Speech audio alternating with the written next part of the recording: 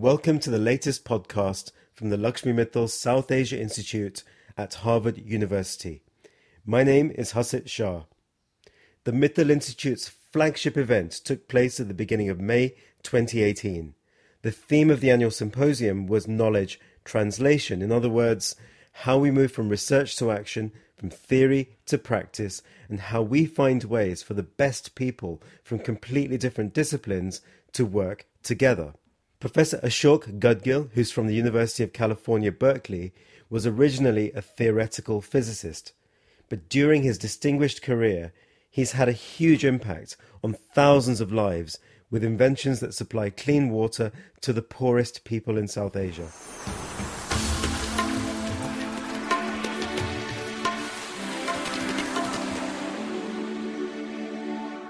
If you give some thought to technology invention, technology innovation, going to scale, have an impact in developing countries, give it some thought, it's kind of obvious that there have to be some commonalities of what are the technologies that have actually successfully worked and gone to scale and have had a positive impact on people's lives, particularly people who are not well off under resource-constrained societies. And obviously, the first thing is it's got to be affordable.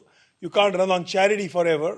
So at least eventually when you have the learning curve and the prices come down, at some point, local people have to recognize that the price they pay is less than the value they receive. And that point is when things will really get moving because now the learning curve has brought you down. It's got to be technically effective. And the reason I say this is because there are surprisingly, technologies being promoted in the developing world which nobody tests carefully, which nobody tests rigorously, which simply have claims by assertion that, oh, this thing will do X or this thing will do Y. And part of the problem lies in the relatively weak technical testing and verification and validation ability in the developing world. Part of it lies in the desperate pressure to do something and have an impact, along with people who will make claims without right kind of validation and verification. It has to be robust in the sense that in the relevant operating conditions outside the lab, things should not fall apart. They should have long enough life. Your voltage is not going to be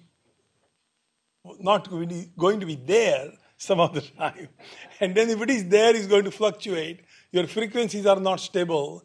There is a lot more dust and dirt than you would expect in a nice, clean lab, even in an IIT in India.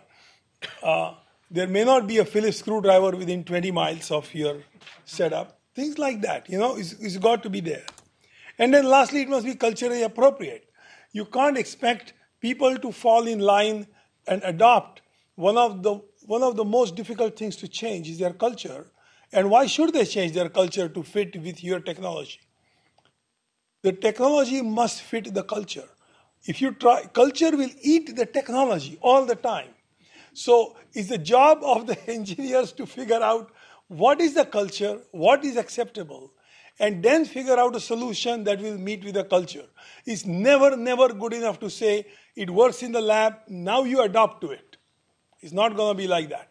You got to learn what the culture is, go back to the lab and figure out how it will work with their culture. Okay? Now, I want to say that I conveyed to you what are obviously the correct but fatally incomplete 4 requirements. These requirements, the 4 which are on the screen now, are kind of obvious after some thought. And what I learned in my last 30 years of stubbing my toes, sometimes bloodying my nose, is that this is very dangerously incomplete list. 3 lessons learned. One is that for a new technology to be successful, design thinking must be integrated with the implementation of the implementation model of the technology. And I'll give an example when I get to examples. But oftentimes it happens that the design thinking happens in a researcher's mind in a lab, and that's where the testing happens. They throw it over the transom, saying, oh, some business wala will take care of how to scale it up and how to make it work. And that always or almost always fails. Secondly, societal factors, social factors as critical for a technology's success as those from engineering science. So engineering science, of course, is hard physics rules of chemistry and physics. You can't violate them. But on top of that, there is one more layer of rules which are invisible, which are not in standard textbooks which everybody reads, which are how societies work. You've got to worry about that. And lastly, to go to scale, there is an additional layer that you have to cross, which is political economy, behavioral economics, organizational behavior, institutional imperatives, cultural norms, social drivers. They can prove fatal flaws unless they are also integrated in thinking about how you want to take a technology out of the lab and how it's going to be successful and how it's going to go to scale. Otherwise, the technology crashes and burns. So that's not good. So all these three lessons could be summarized in one single requirement that I'm going to appropriate from the field of impact evaluation. Impact evaluation in social sciences is a very mature field, and there are textbooks and pages and reports. You can just, even the Wikipedia entry is pretty formidable.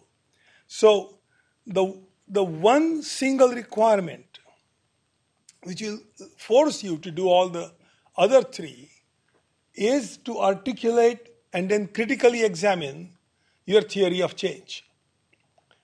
When I mean critically examine, I really mean like setting up a red team and a blue team. And the red team is going to attack and destroy your theory of change. I'll come to that in a second. And your blue team will have to make a defense of that theory of change that will stand a test of credibility, will pass the laugh test. People won't laugh at it. That's when you got something to think about next. So it refers to articulating how an intervention, a narrow technological intervention, will lead to a positive societal impact. They're big, far apart things. The narrow technological intervention is going to be your activities. Maybe it's a fuel-efficient stove. Maybe it's a device that kills pathogens in water. And the positive social impact is going to be presumably reducing the labor of women collecting firewood 4 hours a day or 6 hours a day. Or it's going to be reducing childhood mortality from diarrheal deaths, right? From foul drinking water. So there is that gap between them. And it's your theory of change that provides a logical, compelling link of how that technical invention or innovation will eventually lead to this societal impact. Now, there are many steps in that chain of causation, and that's what theory of change forces you to articulate and test, at least with this red team, blue team kind of concept. And a schematic representation is the activities there are your narrow technological invention or innovation that you think you'll take to scale. And that is where you are able to control the inputs and you have good grip on the outputs. To take the example of safe, clean drinking water, you understand what kind of water you will take in, and you got this magic machine, and you know that it produces safe drinking water that meets all of WHO requirements from that fat book, which is the guidelines for drinking water. It's put out by the Geneva office of WHO. So that only are the first 3 boxes. You only got up to the output. From there on, you think or you hope that it will lead to certain outcomes, such as you hope that people will actually drink that water and not some other dirty water. Otherwise, they are going to get diarrhea. And the children will still keep on dying. And then your hope is that it will lead to the impact that you want to achieve. So, in fact, the outcome part and the impact part is influenced by forces that support you and that oppose you in terms of the direction where you want to go. And all those arrows are out of your control. And that's what you need to understand well. That's what I need to understand well.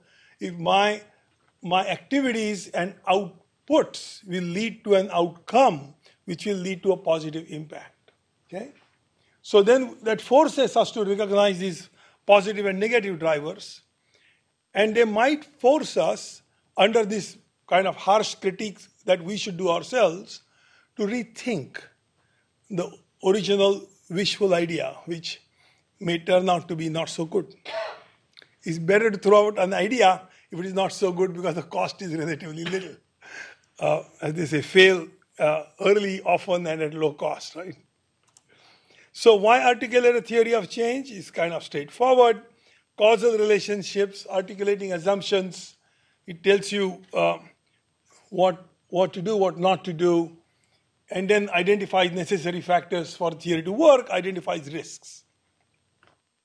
All of this work is orthogonal to a separate work that we all have to do when we take something from the lab to the field, which is the standard development along observing ideas, doing engineering breakthroughs, pilot, which is field test and then field trials, and then pilot tests of deployment, and then evaluate demand and scale up and monitor. So this is a lot more like an engineering textbook stuff.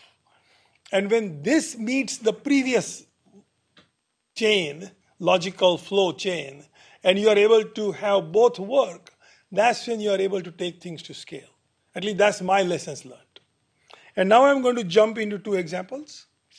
One is safe, affordable drinking water. Other is removing arsenic from groundwater that's used for drinking. There are other projects. Neither of these two are under the Tata Harvard plan, but we'll talk about them later. So, about 2 billion people, nominally 1.2 billion, but in reality close to 2 billion people on the planet don't have safe drinking water. It leads to 4 million deaths every year from waterborne pathogens, mostly children below 5, because they get dehydrated and die faster. This photograph is from Dhaka, from the biggest hospital in Dhaka, which is called a cholera hospital. And this is a cholera corridor, because all the beds are full, all the rooms are full, and this was in December, which is not the cholera season. And still people are on IV drips, we can barely see in the photos. And that's the cholera bed, which always has the rubber mat with a hole in the middle to catch the cholera diarrheal discharge. So situation is not very good in the developing world. And it led to my inventing a device called UV Waterworks. It's about the size of a kitchen microwave oven. It disinfects about 1 ton of water per hour, uses 60 watts of electricity. One unit like this is enough for providing 10 liters of safe drinking water to 2,000 people at a go in terms of how it works. And the invention or the device was licensed by a private company from the University of California. They are my employer. They have the patent on this. And they put up these systems where one of these centers serves 6,000 people. It has 3 of those machines. It takes water from that dirty pond in the background, filters it mechanically, kills the pathogens, puts it up in stainless steel tanks up on the upper story when there is electricity. Whole thing is automated. And then water is delivered, whether you have electricity or not, by force of gravity. And as of now, 2017 December, when my graduate student went to Andhra Pradesh, a new center had come up next to his village. They're selling water for 6 rupees for 10 liters. That meets all aspects of standards for WHO or WHO India and everywhere. Here's a photo of the technology, same thing in Ghana, 2011. Story to date is that I already mentioned Water Health International is a licensee. As of 2017, they were serving 7 million people, mostly in India. Other countries are listed there, and third-party survey in 2015 showed that 80% of their customers are what you call BPL in India, below poverty line. And it continues to grow. So that's just one very quick example of what can happen when you see all these things and line them up. There are very big positive reasons of why this particular technology was disseminated in this particular model, why it was not turned into household units, why was it not turned into some other way. It's pay as you go and there's no subsidy. Now I'm going to talk about arsenic. Again, give you a very big broad brush sketch saying why is it important to urgently address arsenic. There are about 200 million people in the world who must rely on drinking water that is groundwater contaminated with toxic levels of arsenic. India has, originally they thought it is about 30 million, the number has grown to now 60. Arsenic is there now in groundwater all the way from Punjab in Pakistan all the way to Assam, through Bangladesh, of course, being the hottest spot. Worldwide, the number is estimated to be about 200 million people. Now, this is a graph showing you the rate of excess internal cancers, of what happens if people drink carcinogens at the permitted level in their drinking water over a lifetime. If 100,000 people drink water with carcinogens at maximum MCL, per maximum contaminant level, okay, arsenic at its MCL of 10 ppb causes about 720 internal cancers among 100,000 people. All the other permitted carcinogens at their maximum contaminant level are shown here, where the bars become very quickly invisible. Okay. The most significant next one, which is ethylene dibromide, causes 12 cancers at its MCL over a lifetime of consumption. So this is already pretty bad. And the fact is, people drink water with concentrations which range up to 800 parts per billion in Bangladesh and in parts of India next to Bangladesh. And the risk ratio is linear at that low concentrations. So I started working on this back in 2005, came up with a technology that we thought will work in the lab, then scaled it up and tested it in India 2012 in a school. This was first in Jadavpur University. Then we set this up. Now that steel box, the blue painted steel box in the background, that has the same chemistry operating as that little beaker you saw earlier. So it takes time to get to this point and debug the whole thing. But now you have two 1,400 liter reactors there. And it can treat 10,000 liters per day. 252 parts per billion is the inlet water concentration, and the outlet water concentration average is less than 3 parts per billion. 10 ppb is the blue line on the top. And the private company that has a non-exclusive license from this sells water to the community and gives it free to the school kids, selling water to the community at 60 paise per liter or 6 rupees for 10 liters. So there is a good offtake and they seem to make it work well. So big picture view, there would have been 18,000 deaths, or there still are 18,000 deaths per 100,000 people from internal cancer risk. Internal cancer is in rural India pretty much fatal. You detect it too late. So the death rate is 18 per 100. Arsenic and 10 ppb, which we saw as a huge vertical red bar, is only lifetime risk is 0.7 per 100. And with this technology, we are able to bring it down, selling water at 1 cent US per liter. So the technology is field tested, piloted, shown to be commercially viable, works in one site, but has not yet gone to scale. That's still work in progress. So I gave you one example of things which have been kind of engineering scale-up has happened, but societal scale-up hasn't happened. And the other example where things have gone to scale reasonably well and seem to be growing well. So that's where I would like to stop.